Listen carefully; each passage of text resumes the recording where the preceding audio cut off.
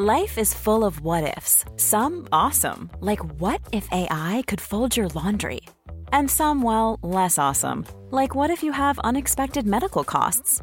United Healthcare can help get you covered with Health Protector Guard fixed indemnity insurance plans. They supplement your primary plan to help you manage out-of-pocket costs. No deductibles, no enrollment periods, and especially no more what-ifs. Visit uh1.com to find the Health Protector Guard plan for you. Quality sleep is essential. That's why the Sleep Number Smart Bed is designed for your ever-evolving sleep needs. Need a bed that's firmer or softer on either side? Helps you sleep at a comfortable temperature? Sleep Number Smart Beds let you individualize your comfort, so you sleep better together. J.D. Power ranks Sleep Number number one in customer satisfaction with mattresses purchased in-store. And now, save 50% on the Sleep Number Limited Edition Smart Bed for a limited time. For J.D. Power 2023 award information, visit jdpower.com/awards. Only at a Sleep Number store or sleepnumber.com. Today's episode is sponsored by my LYT daily online yoga classes. This is an exclusive pass into my personal practice and program that I created from experience as a physical therapist and 20 years developing my LYT yoga methodology. There is a different class with me every day, including special monthly live streams, so you can feel your most lit up anytime and anywhere. Get a 3-day free trial today by going to movementbylara.com and clicking daily classes. Let's get moving.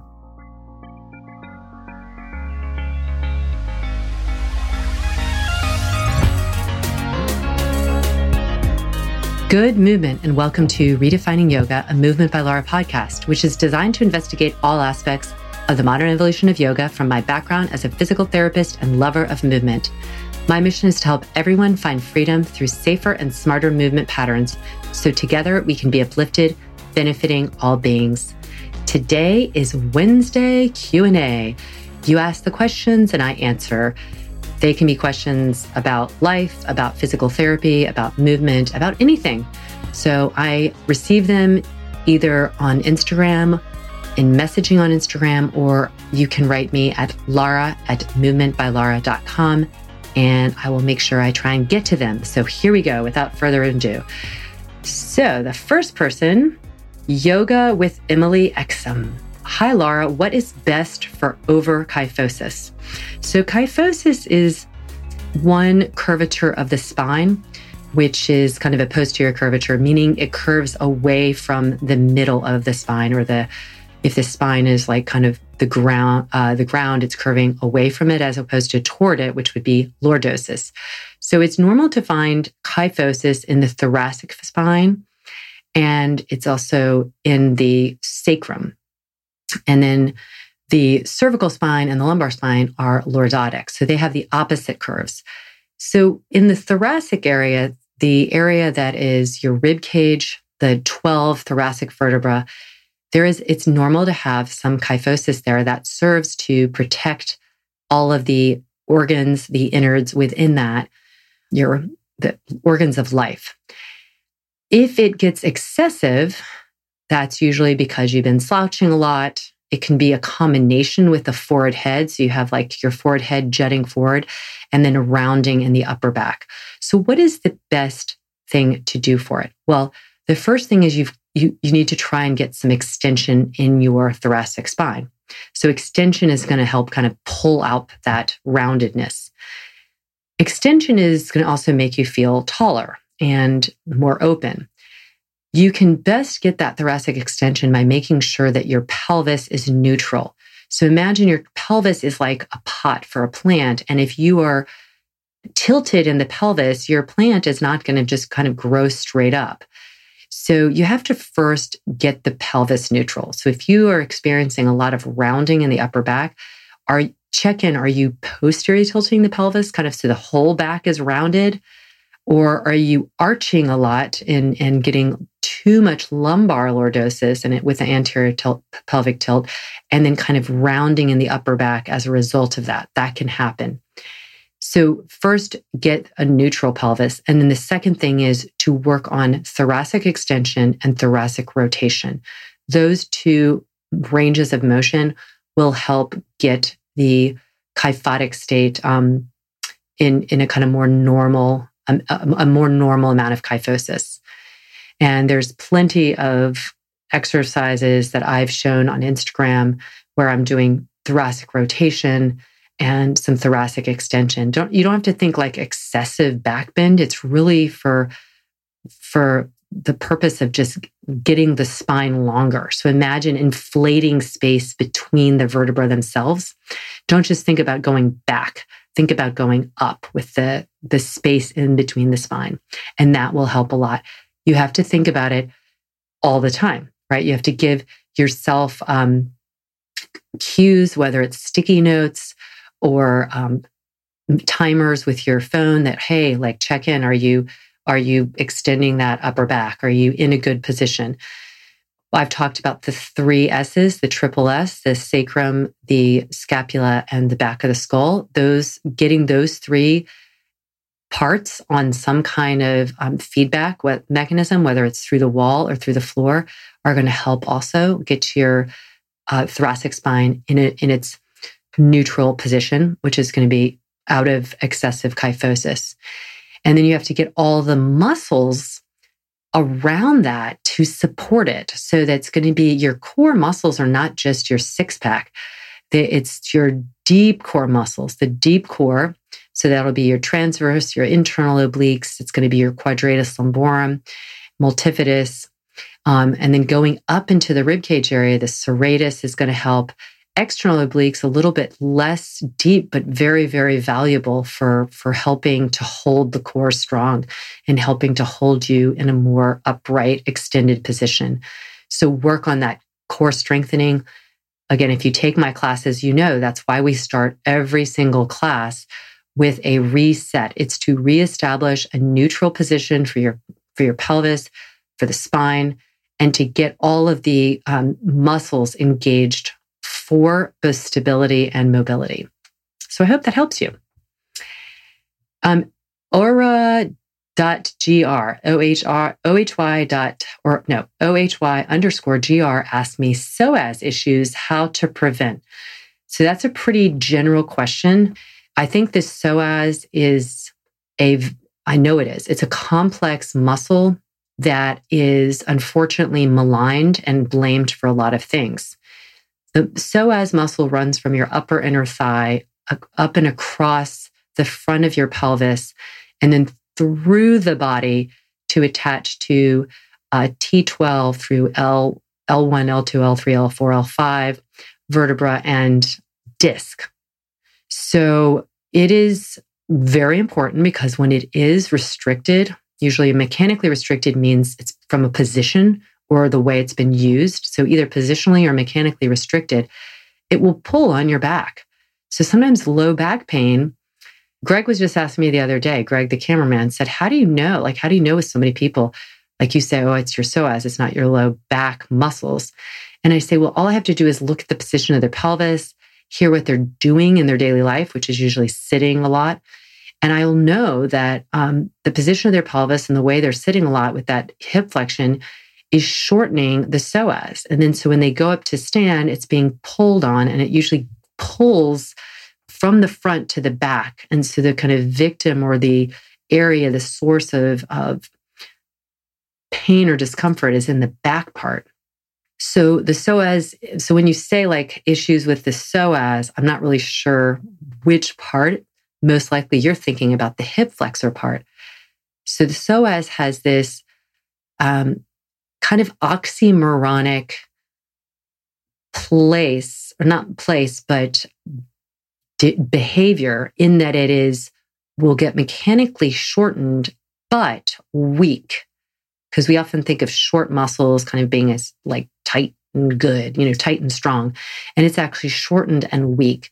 So what the psoas needs is it needs what I'd say is hydration. So it needs movement to get it hydrated and then to get some more length to it, getting it out of that more bound, shortened position that it can get in from chronically sitting or anterior tilting. So I'd say first work on your position, whether it's standing, sitting, the movement that you're doing, what is the pelvis doing? It also needs to be neutral. With a neutral pelvis, your psoas is much more likely to not become a nuisance. And then the other thing is to strengthen it, to work it. It is an intrinsic core muscle as well. We think of the psoas as a hip flexor, which it does do in some regards, but it's also a lumbar stabilizer.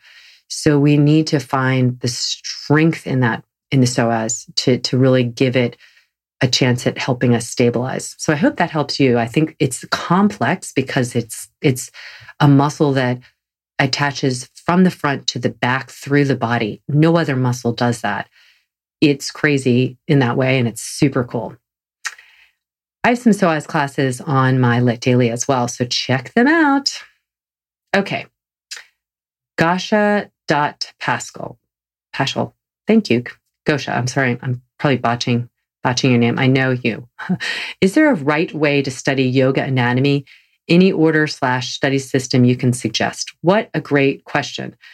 There's no right or wrong way. There's a probably better way of absorbing the information. And in that way, that would be the kind of choice you want to make, the more optimal choice. And that is, again, not to sell my stuff, but I do have an online training, and it's based on my in-person training. It's based on my years and years and years and years of work with thousands of people. And the reason I know it's successful is because I can teach anyone, you don't have to be a PT, I can teach anyone functional anatomy. The reason why I know it works is I teach it and I apply it. I teach it and I apply it. I explain what these muscles do, like just what I did about the psoas, kind of where it runs, what its job is, what's some of the problems that can be found there, what to do about them. That's going to always be your best resource. The best way to study anatomy is in relationship to movement. It's super dry to study origin and insertion.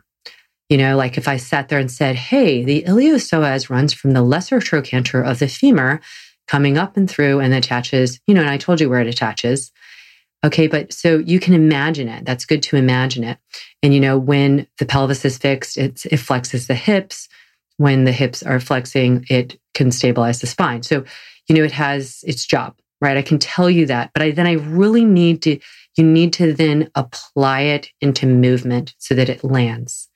So I think that's the best way to learn it.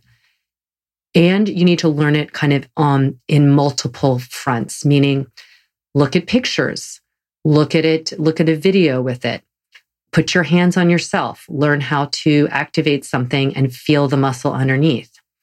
Understand what's happening in various ways when gravity is applied, when gravity is assisting, when other muscles that are working in conjunction called synergists. Like there's a lot of ways of understanding anatomy, but it's always got to be applied. Otherwise, it will just not stay in your brain. So I hope that answers your question. Is there any order of study system you can suggest? I would say look at movement books that are show the muscles in action. So I know Ray Long has some really good books with that. Personally, I don't like all the alignment of the poses that he has in there. And so that's kind of one of my bigger issues with it. And I think I love the illustrations. Some of the text I think is confusing for a non-anatomist. But I think for the visual, his stuff is really good. And I also look at dance books like Blandis Germain Calais. I've talked about her before. She does dance books and they're beautiful drawings, and it really gives you a sense of the muscle in action. So I hope that helps. But of course, take my online training because you will learn all this and apply it. Okay, the next question. Oh, same person. I love it. Fascia release with a ball. Good idea. Will a tennis ball do? Tips on using it. Okay, so first of all, I just added an athletic series to my Lit Daily. Check it out because the fourth video, and all of them are anywhere from 15 to 22 minutes. They're short, is on myofascial release, MFR, and using a tennis ball. I talk about using a kind of dead tennis ball, one that has lost some of its bounce, because I don't want something too firm. The idea, the premise with fascia is that you want to feel there is some compression involved. That's when you're like on the ball. That does not make you hold your breath, right? So that you can get a strong sensation, but it's not excruciating. So many people get a lacrosse ball and they're like gritting their teeth and like feel like they're just kind of like banging it out and trying to like just grind that thing out, whatever their tightness is. And I don't believe in that. I don't believe in causing pain to an area that already has some discomfort. There are mechanoreceptors within the fascia that are giving you feedback of the tension. And then the nociceptors are the ones that are giving you feedback of the stimuli to the pain, to the sensation. So you don't want to stimulate them, because when you stimulate them, you're kind of setting off a whole host, a cascade of events that happens when your body's in pain. And my theory is it keeps you in that pain cycle. So it feels painful to do. You're like, I think I'm working this out because it's so painful. You might get a little bit of relief afterwards, because mainly you've removed the sense of pain. And there might also be some rush of blood flow to the area, but then you're going to wake up and have the same stuff all over again. So you think, oh, the ball will help because it did help me a little bit. But you keep, it's like you're hammering, you're hammering your nail, your thumbnail. And while you're doing it, it hurts like hell. And then you take it away and it's like, oh, that brings me a little relief. It's not because you did it with that hard ball. You did it because you're not banging it anymore. That's the only relief. So, okay, I'm going off topic, but yeah, you can use a ball. A tennis ball is as strong of a ball as I would use. And I think a dead-end tennis ball is a good idea. Okay, I'm going to take one more question here. Kaylin Clark, do you use shoulder blade and scapula interchangeably? Yes, I do.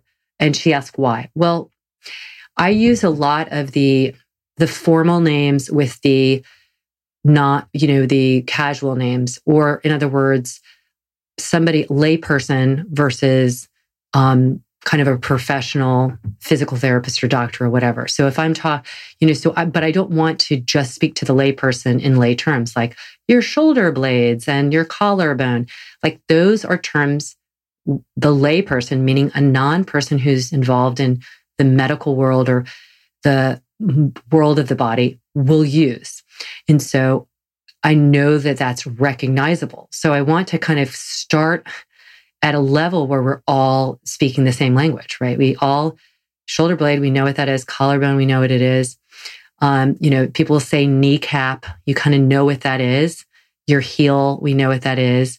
But then the real terms, right? So you've got the scapula, you've got the clavicle, you have the patella, which is your kneecap. So we have the nomenclature so I use them interchangeably. So I'm educating you about what the official kind of the formal name is, but always going back to the name that you're going to know. So you're not like lost. So that's the main reason I use them interchangeably, is that it's okay to use them interchangeably. It's like, here's something I know you're going to understand. And then I'm also going to tell you kind of the Latin name of it too, the medical name of it. And I think that's fine to do. I would say as a teacher, when you're learning and when I'm teaching you and then you go and teach on your own, you should use them interchangeably, because you don't want to assume everybody knows what a scapula is, because I can tell you they don't. I had to train myself to use the layperson term, because I would use a lot of technical terms that were the actual formal names, but many people did not know what I was talking about.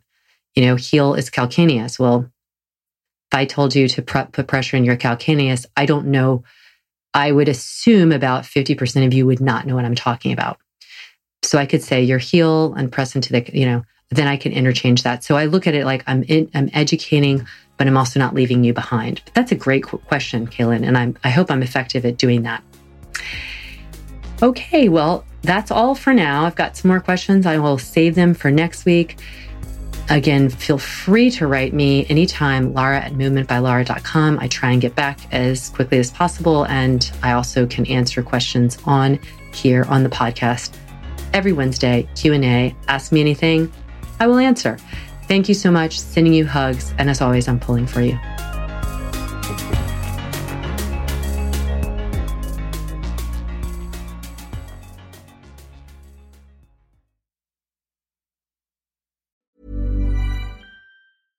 Imagine the softest sheets you've ever felt. Now imagine them getting even softer over time. That's what you'll feel with Boll & Branch's organic cotton sheets. In a recent customer survey, 96% replied that Boll & Branch sheets get softer with every wash. Start getting your best night's sleep in these sheets that get softer and softer for years to come. Try their sheets with a 30-night guarantee. Plus, get 15% off your first order at bollandbranch.com. Code BUTTERY. Exclusions apply. See site for details.